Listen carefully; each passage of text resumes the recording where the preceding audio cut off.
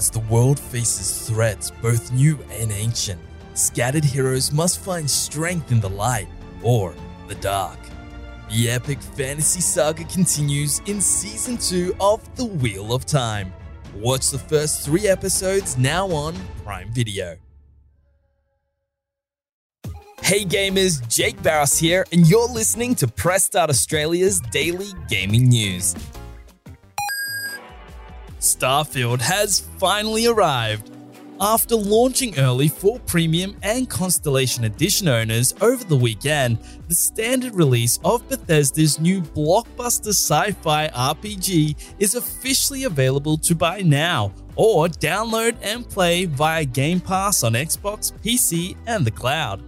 We scored the game a massive 9 out of 10 in our review, calling Starfield the most polished Bethesda Game Studios title we've ever had, with a vast and beckoning star chart waiting to be explored.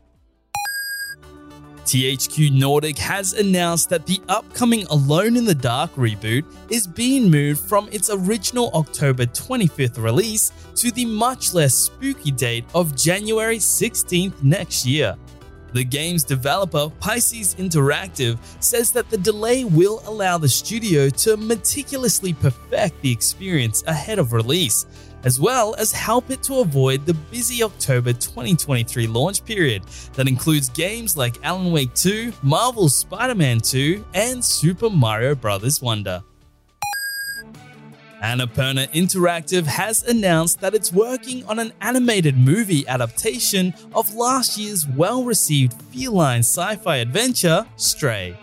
The announcement comes on the heels of the debut film from the publisher's new animation arm, Nimona, which was a critical success and will be similarly handled by the publisher's dedicated animation arm. Although the film is still in the conceptual stages, Annapurna Animation says it'll remain true to the spirit of Stray and capture what fans loved about the hit 2022 game. For the latest gaming news, bargains, reviews, our podcast, and all things gaming, check out pressstart.com.au.